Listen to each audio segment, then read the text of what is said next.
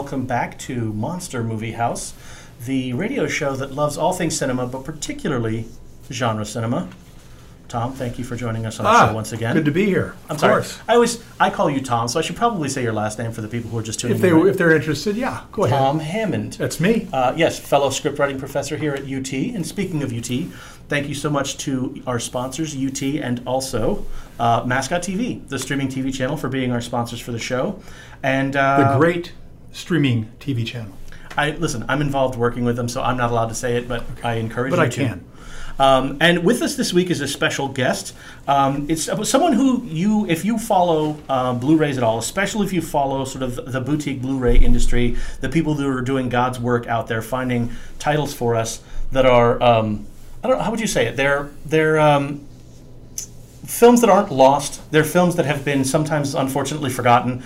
Sometimes happily they have been embraced by these people and brought to people who didn't know about them. People who are just watching streaming services and don't know that all these fantastic movies aren't on streaming services, and if you don't seek them out, you won't find them. His name is Brad Henderson. He works with Vinegar Syndrome, who puts out some fantastic titles like The Beyond. He puts out Two Evil Eyes. One of my personal favorites, which is lost forever, I found a trailer of it years ago and had never seen the movie, is An American Hippie in Israel, which is a ridiculously awesome movie. Brad, thank you so much for joining us today. We really appreciate you coming in. Thank you very much.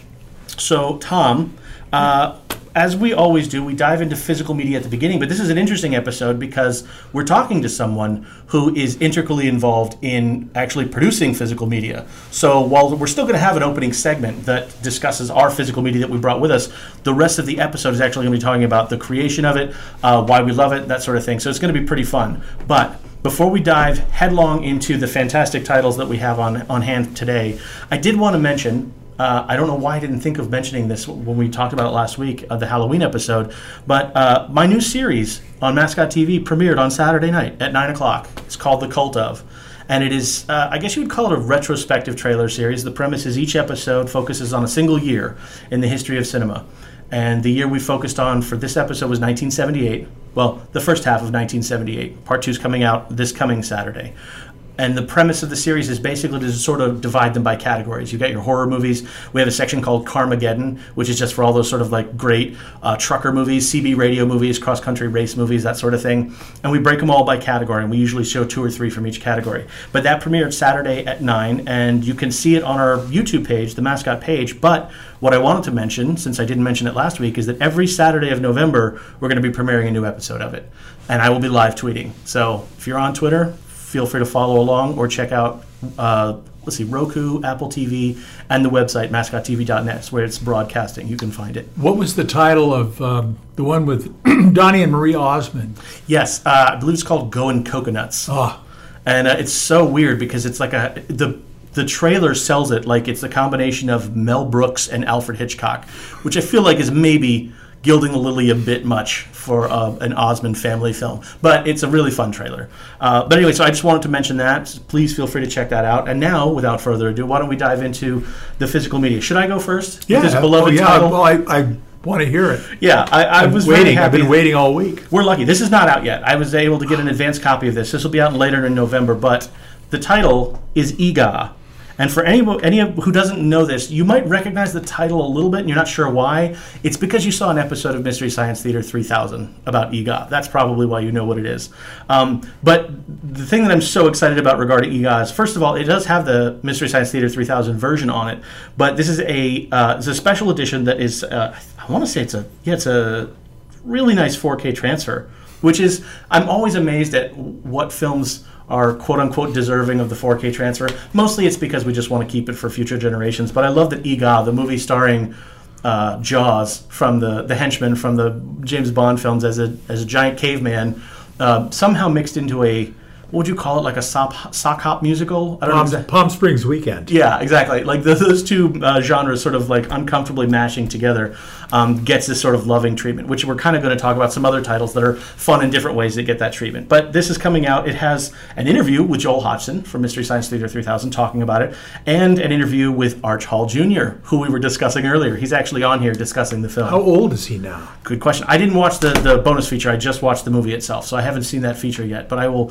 certainly be checking it out, because the funniest thing about it, and I hope he addresses this, is that he is in the film, and his dad, Arch Hall Sr., basically did everything else involved in the film. He wrote it? He wrote it, he directed it, he produced it, all under like weird pseudonyms because he wanted it to look like a legitimate springboard for his son. I believe for his musical career was the goal. And so much as we have found, like with Zodiac Killer, these movies have they're fascinating films, but they also have fascinating backgrounds behind them. And sometimes that adds a lot to the viewing, knowing the motivations of the people who were creating them to begin with. Well, Arch Hall Jr. actually performs 3 songs in this, doesn't he? He does indeed, yes. Yes. And I'm looking at the back of it, and I'm trying to see if there's anything else. I was fingers crossed, that we were going to maybe get like music videos specifically of those songs. We do not get the music videos. However, having this film in as good a quality as it is for me, it's enough. Well, it's time that somebody made a musical video. Maybe we can make a music video for one of the songs. Put it out ourselves, right? Absolutely. How could we possibly get in trouble for that? But anyway, so keep an eye out on that. I think that'll be the 2nd or 3rd week of November that drops, and it's definitely worth acquiring. The Film Detective often finds titles like this that sort of slip through the cracks that people know but aren't super famous enough to like get picked up by a major company. And I thought that was a fun one. So moving on, do you want to dive into? I love the ends of the spectrum you went to with the two. Oh yeah, the First, quality ends of the spectrum. should I go to the ridiculous or the sublime? I will allow you to choose, Okay. and I'll also allow you to define it because who knows what other people find sublime. True, very true. Well, we'll try the sublime first. All right. And this is a Criterion disc, a Blu-ray edition of A Matter of Life and Death, which was released in this country as Stairway to Heaven, starring Kim Hunter and David Niven, Raymond Massey, and it's a romantic fantasy. It's shot by Jack Cardiff in Technicolor. It's an old 3-strip Technicolor, and it's gorgeous. It's absolutely gorgeous. And the footage that takes place on the Earth is in this beautiful Technicolor. And when they go to heaven for this trial about whether our hero should have to go back or die or stay alive because he's fallen in love, and that's his defense. I've fallen in love when I was, when I should have been dead. I fell in love and it's too late. And they go to heaven, and heaven's in black and white, and all the photography is beautiful, and it's a really charming Powell and Pressburger film. It was made in 1945, released in 46, right at the end of World War II. Request from the government to Powell and Pressburger to make to do something that would make the relationship between the British and the Americans, all on British soil, more smoother. It was starting to wear thin, evidently. Right. All the GIs there, and there was a lot of tension, evidently. And they said, we've got to do something to ease this off. So there's a lot of political commentary. In other words, the Americans were wearing out their welcome. Is that what you're saying? I'm sure. Well, yes. Let's just say that's probably right. And that's a Criterion disc, you said? Yes, it is. Which I imagine is choking with special features. Oh, yeah. It's got, I think it's got a full audio commentary by a film scholar, and it has interviews with Scorsese and Thelma Schoonmaker, who is Scorsese's editor, and of course she was married to Michael Powell. Right, exactly. And it's got a couple of documentaries. It's got a restoration demonstration. It's got the South Bank show with featuring Michael Powell from 1986. Yeah. So it's got a lot of stuff. I imagine it looks fantastic. Cardiff stuff working with them was amazing. The red shoes and Black Narcissus, like everything that they shot was beautiful. Gorgeous. Absolutely beautiful stuff. All right, and so moving on to the other Sublime. The other Sublime. This is actually tremendous. I would have purchased this anyway, but the pop-up cover, and it's unfortunately, I'll hold it up for the camera that we do have here. It's a giant gorilla framed against a purple sky filled with lightning bolts, chasing a scantily clad blonde through the jungle. And it's all a pop-up, and it's all three-dimensional. I almost want to not tell anybody what the title of the set is now and just make them see if they can figure it out based on context clues. It includes 10, count them 10, great gorilla movies. Bela Lugosi meets a Brooklyn gorilla. Have you ever seen that? I have not. I noticed that you must be using the great with the quotations around it again. Well, again, maybe might be doing that. That's an interesting in its own right. And of course, it's got the gorilla with the Ritz brothers. It has the Ape Man with Bela Lugosi. Mm-hmm. It has Bride of the Gorilla with Lon Chaney Jr. It has the Ape with Boris Karloff.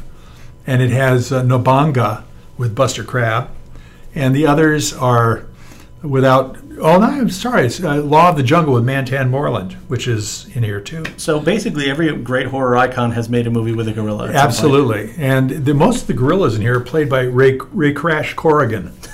That's a fantastic piece of knowledge. Isn't that something? And I looked up his filmography, and it was easy to tell when he was playing the gorilla because it usually said gorilla so and so, gorilla this, gorilla that, and 25 at least listed in his IMDb filmography. He had a gorilla suit. He had more than one, and the producers would say, we got a gorilla in here. Call Ray. Call Crash. And he'd show up with his gorilla suit. So he was the Andy Serkis of his day, you're saying? Absolutely. And his last appearance was in costume, was not as a gorilla, but it was as the monster in It, The Terror from Beyond Space, which is the sort of precursor to the Alien series. Right. Yeah, absolutely. With Marshall Thompson and Ray Crash Corrigan in his monster suit. That's fantastic. Yeah. He finally stepped up in his career, yeah, right? And this also includes the white gorilla and white pongo, and I did go through and to see. I went through IMDb and to see if any of these had lower ratings than EGOT, and none of them did. The closest was the Savage Girl. It says here, a wild goddess rules the jungle. Anyway, that is, I think, rated at 2.5. And EGOT is 2.1. All right, so dubious victory for me then. Absolutely, EGOT wins. Fantastic. Okay. And that's what I have today. And so that box set is called The Sons of Kong. Sons of Kong. Yeah. 10. Count them 10. Gorilla films. Spectaculars. Have you watched any of them? Let's see. Because I've seen Lugosi and the Ape. Yeah, the Ape Man. Is the one with the Brooklyn Gorilla, is that the one with the two guys that were like the low-rent Martin and Lewis ripoff? They were Duke Mitchell and Sammy Petrillo. Yes, and they were like a weird Martin and Lewis sort of like, they're not a parody, but they were like basically just sort of stealing their act. Well, Duke Mitchell was a really, really low-rent Dean Martin. He sang. But Sammy Petrillo looked almost exactly like Jerry Lewis. And he had the mannerisms of the kid, the character Jerry played, down pat. I mean, and Jerry actually sued him, which is not very, because I saw an interview with Sammy Petrillo, and he said, it really wasn't very nice. He said, I was way down on the totem pole in entertainment. I wasn't making much money doing this, but it was my livelihood, and they took it away from me. So he quit show business after that, I believe. Man, I'm trying to imagine someone who could do that. Like, could you do that as a career now? Like, is there somebody who could just like literally emulate their act and just star in a film doing it? I don't know. I can think of people that play other people that have but a to that reputation extent for it. where they're like Alec Baldwin doing Trump, but right. But no, this is unique. So what do you think though? Out of the 10, how many of those do you think you've seen? Let's see. Well, I've seen Bela Lugosi Meets a Brooklyn Gorilla. I've seen The Ape Man. I've seen White Pongo. So like a good third so far. Yeah, White Pongo. That's 3, and I think I've seen Nobanga, but there's a bunch of 30s and 40s movies that have titles like Nobanga. Right. They were the Django of their genre. Yes, exactly. So let's say 4 out of 10. Enough. But I will. We'll create a weekly gorilla update where over you can the tell next us which 6 ones you've years. seen. I will probably watch the other 6. Yeah. Exactly. At some point. Well, so moving on from our amateur understanding of Blu-rays to someone who's an expert in the field, I know you brought some titles with you, right, Brad? Yeah, they're secret. They're in a bag. I noticed that. You don't even know what they are. Yeah, they haven't even told. He hasn't even told us. That's why I was hurrying to get to it because I'm like, it's like a kid at Christmas. All right. So the first one I have is from Scorpion Releasing. It's old AIP. I always like closing and opening. Yeah. Them. For sure. Act of Vengeance. It's a. That's a rape revenge film, right? Yeah, it's originally they released it as Act of Vengeance because the original title was Rape Squad. That's AIP got very they got cold feet during that because they were like, we don't really want to do that. Yeah, imagine that. So they released it as Act of Vengeance, and it kind of failed. So they pulled it from the box office and then re-released it as Rape Squad in order to maybe stir up, some controversy or something as far as. Get somebody clutching their pearls about it. Yeah. Right, yeah, just trying to get the word out there. So it's very standard. It's It's from 1974. It's directed by Bob Killigan, I believe. He directed the Count of Yorga. Then Count Yorga Vampire. Yeah. Then the sequel, and then he actually directed the sequel to Blackula Scream. This was his fourth film. And it's unlike those other three. Yeah. It's just a very standard procedural as far as the police are concerned, but it also just kind of shows it's kind of funny, not funny. It's kind of eye-opening watching something from 1974 that treats a subject like this where it's completely dismissed by the police. Yeah. Like, she goes in and everybody's looking at her and they poke fun, they make jokes, they don't believe her. They're like, how do you prove this? And, she's really torn up about it. So basically she is in a, where they do a lineup. Right. And this guy actually wears a hockey mask. It predates Friday the 13th. Right, I saw that. Yeah, he's got a hockey mask on. And so they have a lineup, and they have everybody put the hockey mask on and actually read basically some lines that they remember that the rapist said. And so in that lineup, they decide to band together. Because the victims. They don't see a justice happening. So they have these 4 recent victims. And so they band together and they form a thing called a rape squad. And they take self-defense courses, and the self-defense person actually joins the squad. And they just, enough is enough.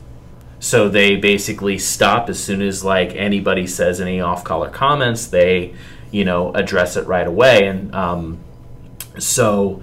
very much, there's a movie from the 80s, I think 1986, called Ladies Club, which is a similar kind of plot where women band together. And I like that one because they actually cut off the men's balls. Right. Can I swear on this? Is that allowed? We can. I could say balls? Yeah, you say balls. Okay, sure. I could say balls. I'll refrain from saying anything else.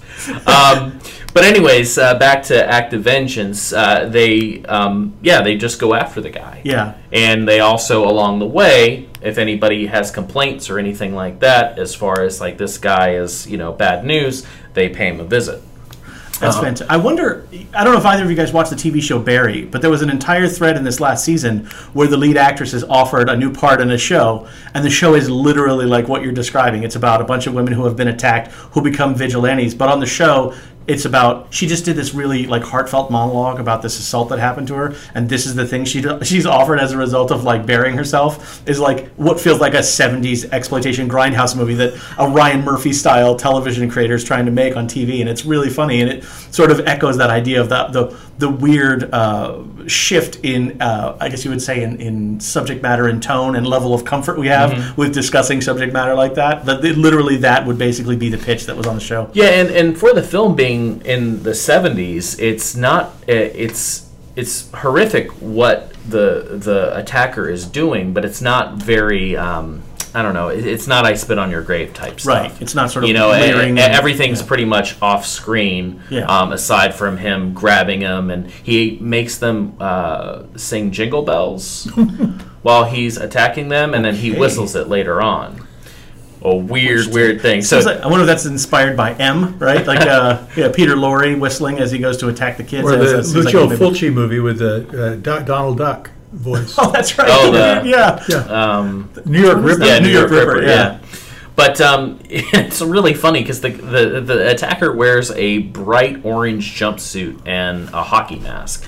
So I don't know how he's trying to be secretive about anything he's doing or leaving the scene. Yeah, wow. But it's a really, really good movie, and it's for anybody that likes that kind of genre. It's definitely right up there. Yeah, and that genre has resurfaced a little bit with recent titles like Revenge, where I think that it's sort of getting reevaluated and recognized as not solely just exploitation anymore.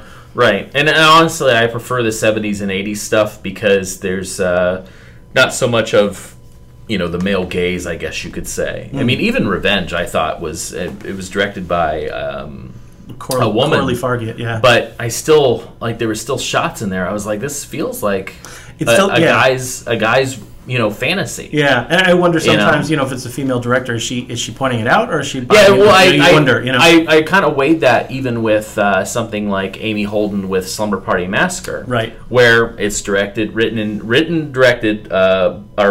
by Rita Mae Brown, and then directed by Amy Holden. And there's that shot when they're in the shower which just focused on their breasts. And then it pans to each one without actually showing their face of dialogue. Yeah. Almost poking fun right. at these types of, slashers. Yeah, for sure. So that's a good title.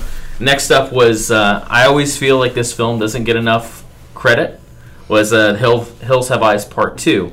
So this is... Which version? Because there are two Hills Have Eyes 2, right? Yeah, this is the Wes Craven directed. Just want to make sure everybody knew which one we were talking about. So this is, again, Arrow always outdoes themselves with everything, with articles and booklets and posters, and just the boxes alone, they're just so nice.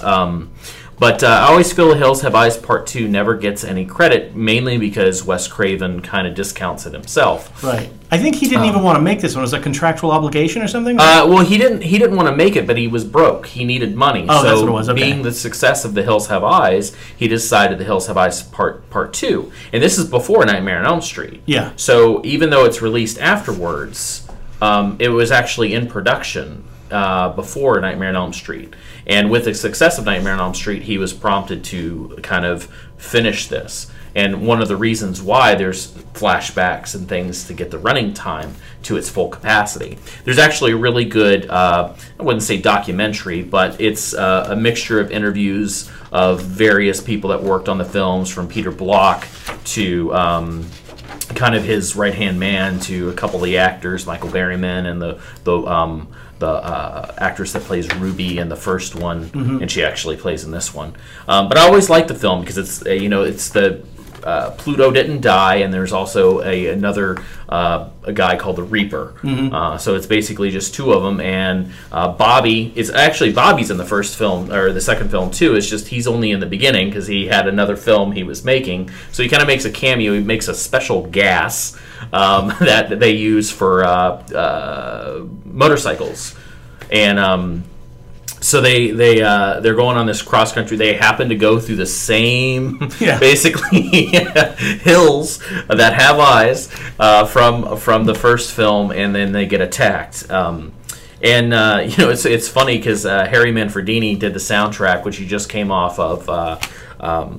He recycled a bunch of stuff for Friday the 13th. Right. It was basically he's using I believe it's called the MX7 keyboard he was using to score some of his films. He almost actually scored Nightmare on Elm Street. Come to find out from this movie, because he did that, and then he was sent the script for Nightmare on Elm Street. And he was like, "Wes, this is amazing," and almost actually got the gig, but eventually it went to Charles Bernstein, I believe, is the guy who scored that. So yeah, it's really well done. It's the only film that actually show a dog flashback. I was just going to say, it's my favorite part, it's the dog flashback. So Beast actually survives from the first. That's always all I liked about the first film. Multiple survivors. Beast survives. Beast is in this one. So it's actually three people, Ruby, Bobby, and Beast. Which is pretty impressive that there are three people that survive from the original. Right, yeah, and it's and Beast is great because they get him back. He's in. I tell you, Beast has killed more people in the hills than actual people have. Yeah. So I think he is body counts up to 4. Yeah, it's pretty impressive. I also disable Michael Berryman in the first one. Beast. Yeah, he attacks him because Michael, I believe Pluto has a flashback in this one, and then Beast has the flashback of attacking Pluto. Yeah, and then because he sees Pluto, and then he has the flashback to it. Yeah. But I've always enjoyed the film because I think it's people always say it's the Silent Night Deadly Night 2, which Silent Night Deadly Night, it's literally 80% of it is a flashback from the first film. This was honestly 20%. Yeah. And probably not even that. Yeah, I think we're just so focused on that because Wes Craven basically said, I don't really like this film anymore. I was, had to do it for money. But I honestly think it's really, really well done for what they had. Yeah, for sure. I mean, it's not a clip show. It's mostly new material. Yeah, I do think it's funny. It's one of only 2 dogs I've ever seen do flashbacks. This is the only movie one, but there was a TV show called Okay. Chips the War Dog, and it was about a dog who had gone to war, and there were literal flashbacks of him like remembering like traumas during war. Oh, man. I saw it as a child. That's when I saw it, and I just remember thinking that's horrifying. Although I will say it was one of the things that made me start thinking about the interior lives of animals. So I don't know. Maybe it did do a service for me. And the thing, what I've always liked the Hills Have Eyes more than most of these, hills, backwoods slashers, whatever it may be, is that I'm a big dog guy. I love animals in general, but love dogs. And anytime a dog can take down multiple people and the dog doesn't die, Yep. thumbs up. Yeah, there was a movie I watched as a kid. Nobody seems to remember this anymore. It was a film called The Adventures of the Wilderness Family, and it was about this dad who moved their family out to the middle of the woods. And it was like a family film. But every time there was a danger, there was a bear, there was a cougar, whatever, there was the household dog had to like chase. And they had shots where there was literally like a dog. I think it was like a yellow lab or something, like literally chasing a bear off their property. And I remember thinking like that's awesome for a movie, but at the same time, like my producer brain, as an adult, thinking back on, oh my God, those animals and people were in such danger. Because this is like 1972. This is an independently filmed movie. God knows, there may have been many dogs that didn't survive that shoot for all we know. So it's something I always like, completely off topic, is just because we're talking about dogs, is the film Bad Moon, where the dog protects the family from the werewolf. Thor. But, the book, Thor, is actually completely from the dog's perspective. Yep. The novel, and it's just like mind-blowing that exists. And I read that, and it was like he's trying to decide, like, is the werewolf his family, like part of his pack? Is the family his pack? And it's just like, that's crazy. Yeah, and they didn't really do that in the movie. No, for sure. Obviously you couldn't. Well, I guess like maybe now you could. You could. I think we're at the technological I'm going to do it. Yeah, exactly. I'll do it. It is decided today, stamped, approved. All right. So before we go to the break, you have any other titles we want to go over? Well, these are for you guys, so you can divvy them up. This is two recent Tom Vinegar Syndrome titles, which means I think Tom gets them. So it's Berserker, is that a Beyond the Door title? And Beyond the Door 3. Oh man, that's fantastic. Amok Train, which is Beyond the Door 3, and Berserker.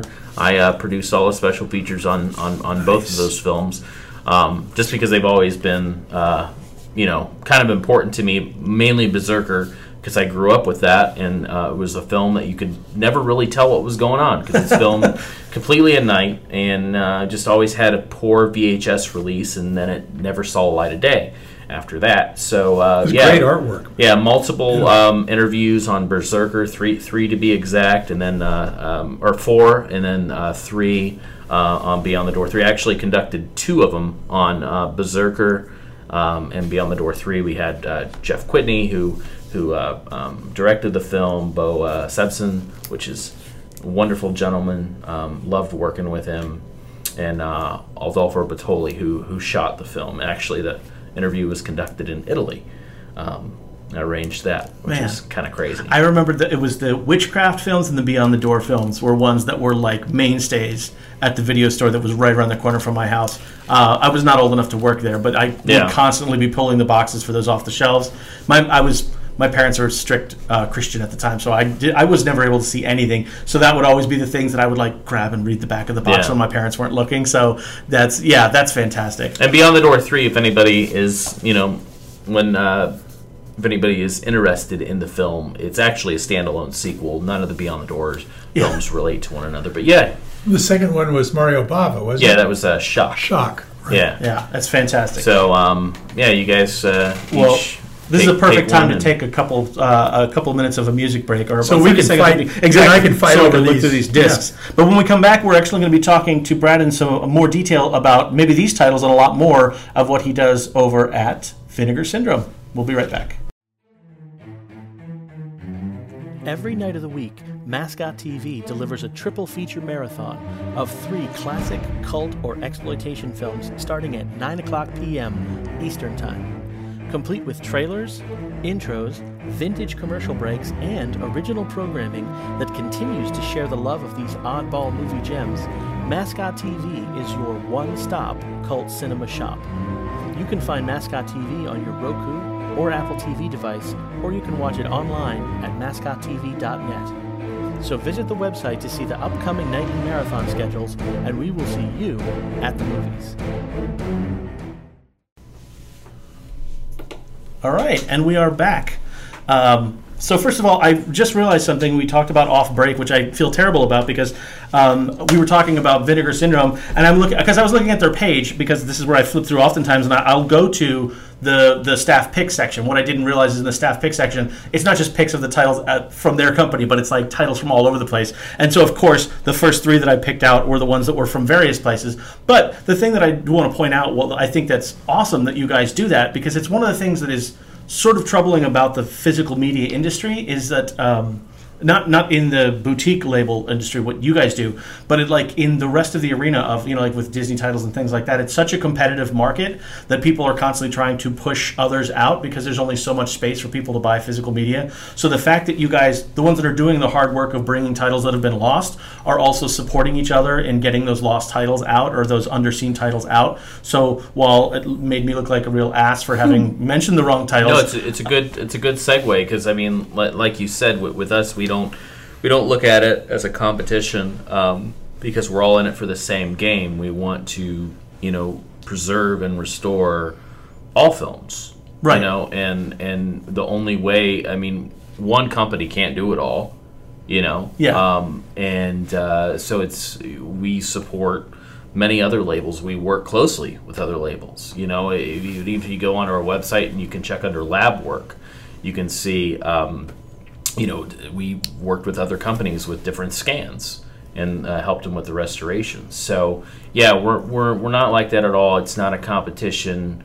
It's we're all in it for the same thing. I mean, there's obviously films that we're like, oh man, we wish we would have done that. Right. But I mean, honestly, if we can help out in any way, we try. So it's a good segue. Yeah. At least exactly. And also our on our website, on our store. We have various, not everything in there in the store is something we worked on, but we actually provide a service in order to get other films across the country. So we have international shipping. So it's another just basically store that people can go to, get our titles and pick up. We have Criterion titles in there, Kino, various other boutique labels. Just because we want to do it. Yeah, for sure. Well, I think the best place probably to start when talking about Vinegar Syndrome is, well, let's talk about the name Vinegar Syndrome first, before we even talk about the company. Actually, Tom, because you used to be a collector. I used to collect 16 millimeter. Yeah. And I had, at one point, before I sold my collection, I had about 200 titles, and about 80 of them, I think, were features. And I had a bunch of serial chapters. I had cartoons, short comedies, Laurel and Hardy, things like that. But the Vinegar Syndrome was that's something that film collectors, celluloid collectors, would know about. Mm-hmm. It's an actual condition that affects celluloid film, and it starts to get a smell very vinegary. Actually, they turn to vinegar almost, right? Mm-hmm. Yep. And I forget the chemistry of the thing, but everybody that's into it has a cure for Vinegar Syndrome, and there's no cure. From what I understand, at least there isn't now. I don't know. There wasn't when I was doing it.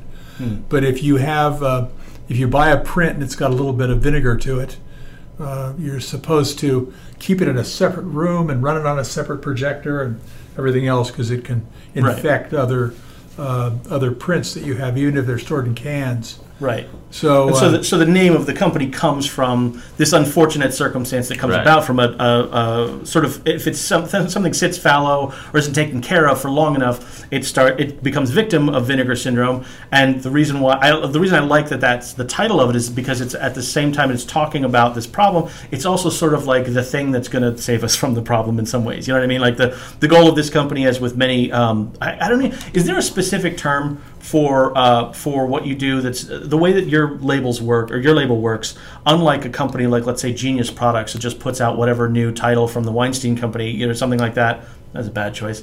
But whatever company, like they already have a deal with a company, and every new movie that comes out, right? That's just Blu-ray releasing. Is there a specific title for what you guys do, which is like finding things that either haven't been released or rights have to be secured, or like is there a specific term that separates that from just the guys that just put whatever new crap comes out? Preservationists. Preservationists. Yeah. I would say would be the best way to describe it. Which is, so basically that's what you guys do. So you're doing the same thing that everybody else is doing in Blu-ray, which is putting out a great transfer of a movie, but you're also doing a huge amount of legwork beforehand in finding them and securing the rights to them and creating all the features and stuff like that. Can you tell us how it was that you first, became aware of Vinegar Syndrome and then how you became involved with them?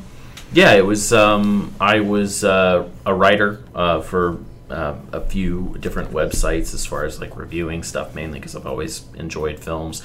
And my big thing was kind of picking stuff that's never been on DVD, some kind of spotlighting, only released on VHS titles. That was kind of my thing. And this was, years and years ago.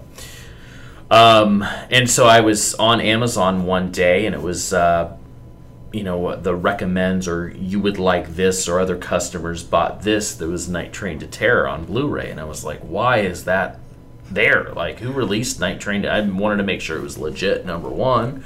And then I looked and I saw, the company. I scrolled down to the description, went to the website, and was like, holy crap, this is only had a few titles at the time. This is their first year that they were, actively putting out titles under Vinegar Syndrome. And so I emailed them and said, well, this is my thing. Like, this is what I grew up on.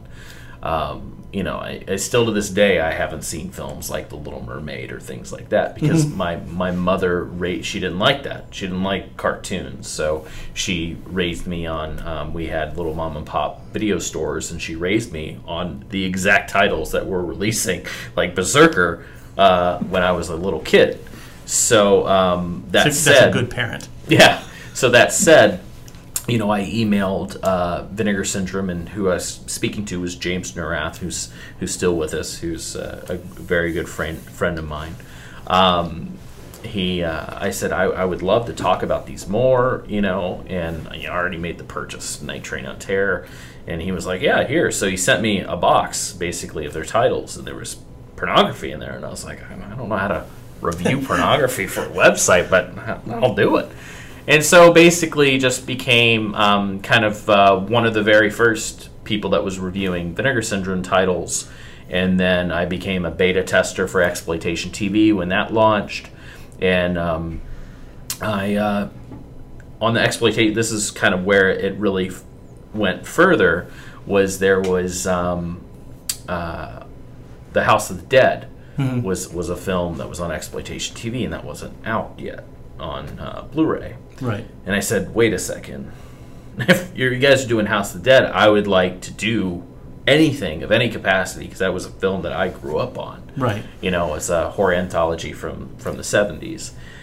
And they were like, yeah, we'll keep that in mind. And eventually, one thing led to another, and then I was given a task on the film The Undertaker that we released. You want me to dive into the... Please, yes, okay, absolutely. Yeah, so, this is the thing I was hoping we were most to get at, was the idea of what's the behind the scenes of that, right? Because we can buy it, I can look at this, and I can see what you shot and what you put out, but the logistics of how it happens is fascinating. So they got the negative of The Undertaker, which was never released on VHS, only released in theaters at the time.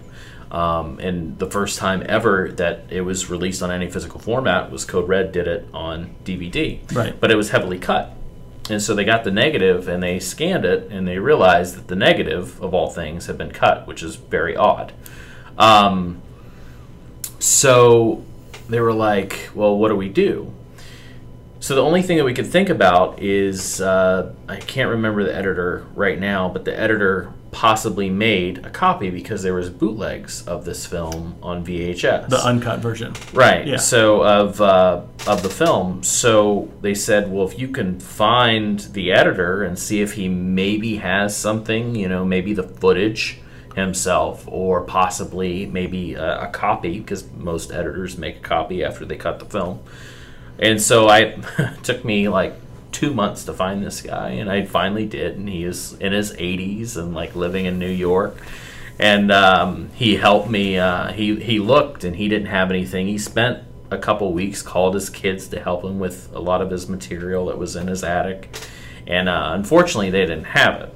And we did know where to grab something digitally, but we wanted to actually source it from a tape because that was the cleanest. Yeah. And it wasn't something that was duplicated, thousands and thousands of times. He's trying to get back to the cleanest. It was version. literally just a few of these copies probably out in the wild. Yeah. So then I went to my closed VHS collectors. And I know about 5 of them who have countless titles. And 4 out of 5 didn't have it, except one guy, Art Ettinger, who had an actual copy and no label, no nothing. He had a copy, and we overnighted it to the headquarters and got the footage. So if you watch The Undertaker, that's the reason why the quality dips down really low, because it's actually sourced from a VHS. And it's, I don't know, 15, 20 minutes is missing from the movie. Wow. So the director was really happy, Vinegar Syndrome was really happy, and they were like, oh, Brad's just not full of crap. Like, he actually might know what he's doing here. And eventually one job led to another, finding people. That's initially what I started doing. Because a lot of the actors are one-offs. The directors are one-offs, producers and whatnot. And even if they're not one-offs, they stopped acting in the 80s or 90s. And, they're not on social media. They're elderly. They're not, tapping away on Twitter or anything like that. Right. So that, they're kind of hard to find. So I, like Liam Neeson, I have a certain set of skills that, I'm able to find people. So watch out. And that's what I started doing. I was like a headhunter is what I called it. Yeah. And then they were like, well, if you can find people, what if you can find rights? And I was like, yeah, I've always had a passion to do this. I almost started up a company myself, like Vinegar Syndrome. I wanted to do it. I calculated how much it would be, and for the very first film I was going to go after was House of the Dead, so it made sense. But honestly, working out from my home and what I wanted to do, I realized this would cost a ridiculous amount of money. So I scrapped it and eventually did the next best thing, is working with somebody that already had something going. Yeah, they had the infrastructure built, the passion was already there. Yeah, and you could just join the... eventually now I do acquisitions. I find people, and I'm I guess you could say I'm the head of special feature production, I guess. Work closely with a few other people, but I guess that's my title. Yeah. I just do it whatever I'm told, really. I show up on the day.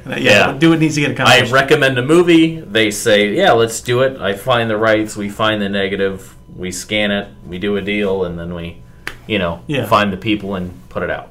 Yeah, so one of the things that occurs to me, and when I first started thinking about this, I started thinking, well, there's at a certain point you're gonna run out of titles, right? There's only so many. But I realized the eras that you're talking about, there's the exploitation boom, there's the video boom. There are so many titles that either only ever made it to, like you said, that first one, which was just on film, or only made it to VHS, or maybe got a really low-rent DVD version, has never come to Blu-ray. There are so many. I don't think people realize the attrition rate when a new format comes along for the number of titles from the last format that haven't made the cut. It's unreal to think about how many titles are languishing in just sort of this weird purgatory. And so I'm curious, how do you go about do you go back to old formats to find them? Do you where does the resource come for titles to begin with? For you to just even come up with names to suggest, where do you look for that kind of stuff? For films? Yeah, if you're looking for stuff to release. Honestly, we haven't really scoured the internet yet. It's just from all of us combined, our minds. I noticed that you had a suggestion. We actually do look at that, and we have a running list, and if something is requested a lot, we do actually look for it. So that's not a waste, like a lot of suggestion box or comment boxes at a restaurant or whatever that no one ever looks at, or your job, I guess you could say. No one really cares, but we actually do. We, whenever that's filled out, we have a running tally. If something is requested quite a bit, then we definitely look into it, even if it's something that's, not on our radar, something that we thought would be a good seller, because we're a preservation company, but we also have to pay the bills and be able to keep going. So you don't want to do something that's just going to completely bomb, or has one request just because it's a passion project or something like that. Which, we honestly, I look at it sometimes as kind of like the way that we acquire films and release films is that we do things maybe like, oh, that's not Vinegar, but it's also kind of the same way as an actor chooses the big blockbuster movie to do for indies. Right, because that's their main passion. So, I mean, even like that, it's like something like, oh, this is a good title for us. This will do well. Even if we're not all over out and all in love with it, we'll still do it, because one, the audience wants it, and two, it's going to, able to do these like 4 little films that maybe won't be as popular, but at least it will hit that crowd. We also have a very, we're not global. We are global, but we just have that one group of audience, so we have to keep on, and we try to, as much as we can, expand that, which is one reason why I'm excited about Tammy, because that's putting us in the minds and eyes of other people that weren't really familiar maybe with Vinegar Syndrome or physical media. So No, definitely. Well, I mean, really happy about that. Criterion Collection put out Armageddon. You know what I mean? So every place has a title that you put out because you're going to expand your footprint. They put out The Rock too. Right, exactly. Yeah. So one of the things that always interests me, because you were just talking about finding people, right? Like to find the directors and see if you can find the best versions of it and everything. But the thing that always blows my mind, and you mentioned it just in passing, and I don't know if this will be too dry, but I'm fascinated by it, which is having to track down the rights to something. Especially from the 70s through to the 90s, there were so many independent titles that were funded by somebody's dentist or were picked up by a place that did this, that, or the other with it, and then who knows where the rights are tied up in. What is the process of even figuring that out? I have to imagine there have been titles you guys have wanted to do and just weren't able to sort that mess out, right? Yeah, it's a nightmare sometimes. I mean, sometimes it's really easy. You call up the producer, do you own this? Yep. Oh, all right. I have the negative too. Oh, wow. It's very rare. Yeah. But sometimes that does happen. But honestly, it's kind of crazy. I mean, there's this, I think, common misconception that, Lionsgate owns everything, and that's not the case. But, it all has to deal with licensing, the terms that, the producer had. So, I mean, we just honestly, we find out who would be best to contact and, just ask him. Yeah. And kind of go from there. But it's finding the people. And then also sometimes there's private funders, for a film that wasn't labeled in the movie at all. And you have to find that person. Right. That's happened a couple times, too. Yeah. So that gets confusing. It's sort of being like Indiana Jones of paperwork in some cases. You just got to sift through. No, it's honestly like a lot of it's stuff like... stuff online, tax returns, something like that for the film, something that got granted from the state, the city that they filmed in, something, something with a name. That's basically what it is. All that fun, sexy stuff, right? Yeah. You have to source the source material, too. I imagine everything from 35 to VHS to beta to 8mm even, maybe. Well, I mean, we always try to do the original camera negative first, and then, if we have to do the inner positive or the inner negative, we do that. And very rarely do we do a 35mm print. But anything else, other than the VHS for The Undertaker, no, not any of that. It's mainly original camera negative, and the IP is what we try to sort, because that's what you can get the 4K restoration out of. You can't really do that with a print. So like a couple of our films, just because we know that nothing exists, we'll scan a print of the film. I think like The Telephone Book, one of our earlier titles, is just the 35mm print. Yeah, and in those cases, it's this or obscurity. So we're going to go with and we don't want films to disappear. And that's the main thing, is that we try. But there are films where negatives are gone. Yeah, there were no prints. So what do you do? Yeah. No, it's a good point. I mean, we were talking, Tom and I were talking a few weeks ago about how so many titles, I guess we talked about London After Midnight, but how we talked about for years that they assumed they had most of Fritz Lang's Metropolis, and then they would keep finding pieces, Right. and then they found that huge one in South America. Brazil. The Brazil. Yeah, and it had so. I still think there's a couple of minutes missing, but like it's the closest to complete they've ever gotten. Last I heard, there was like a 1.5 minutes missing. Right, which is kind of miraculous for a movie that long ago that they were ever able to piece that together. But Considering how often it was cut, Right, when exactly. it went out, it Yeah. was shortened. Good long movie. So I think about like, and one of the reasons I'm glad you could come in today is because I feel like this is a conversation that a lot of younger film fans and filmmakers aren't really having, which is preservation of the past. I guess you would call it the recent past. I think there's a lot of work being done for people trying to save silent movie titles and films that would be considered classics that are maybe not being treated all that well in the catalogs of the studios that own them. But what's not getting looked at is stuff that.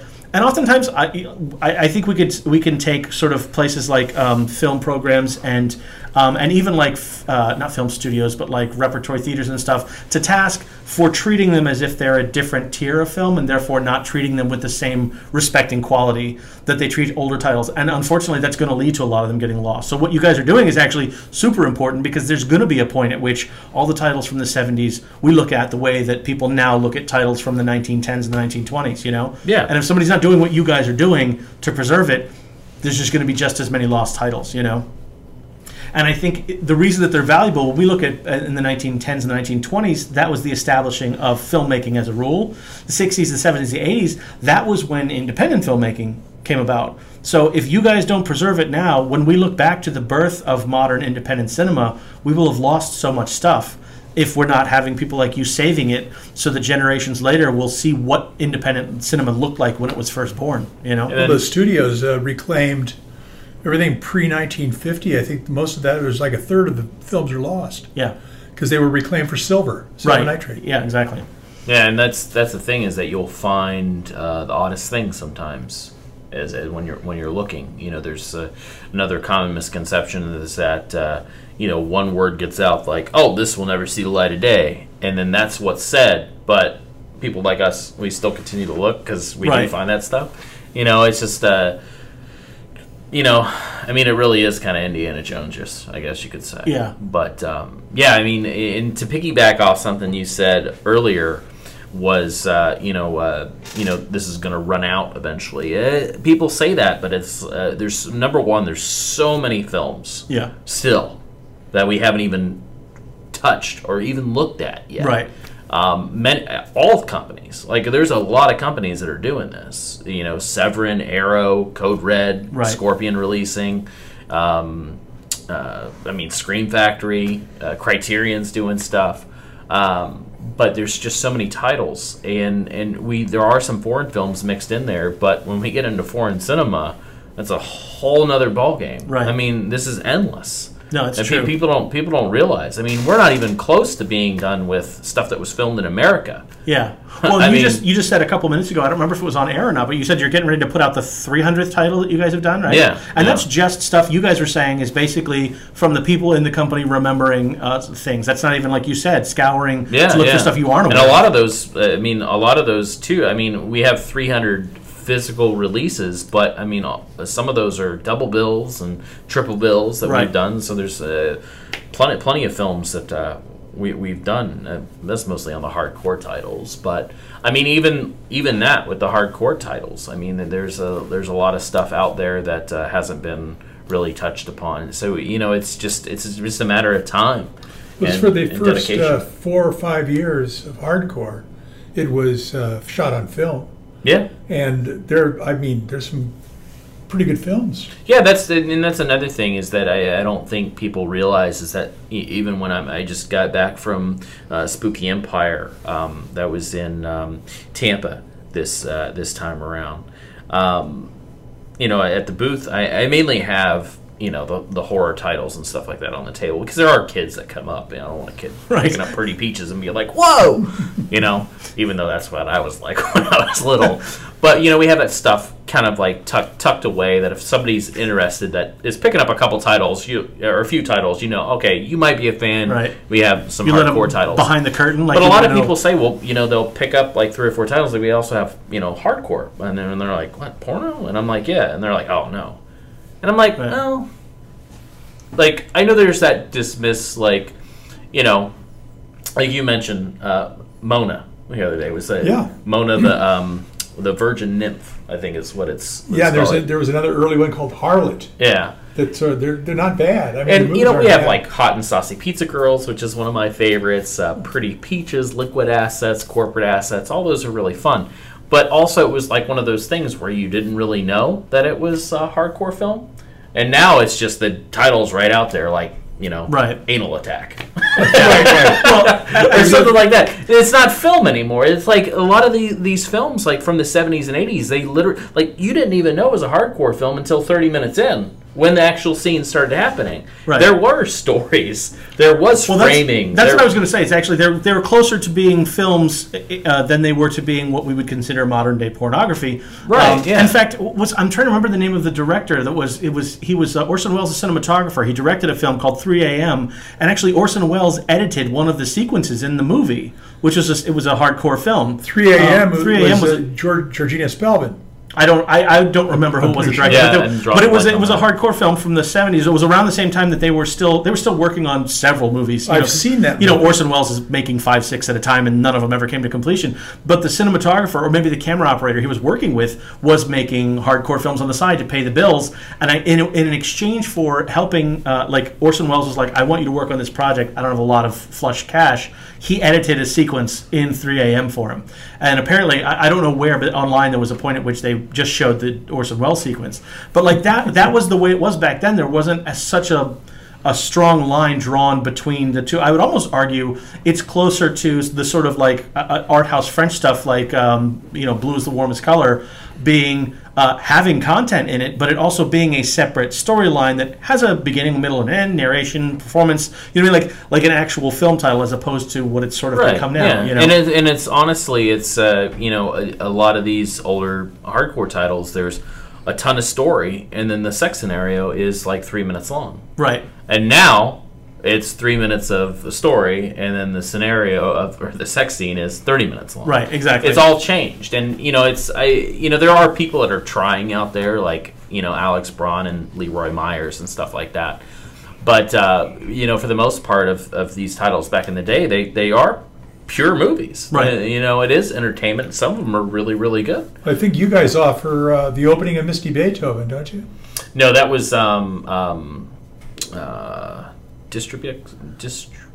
Maybe it's one of the picks. Yeah. Yeah, but it's, as I recall, It's very it's very pretty good. Pretty good Yeah. movie.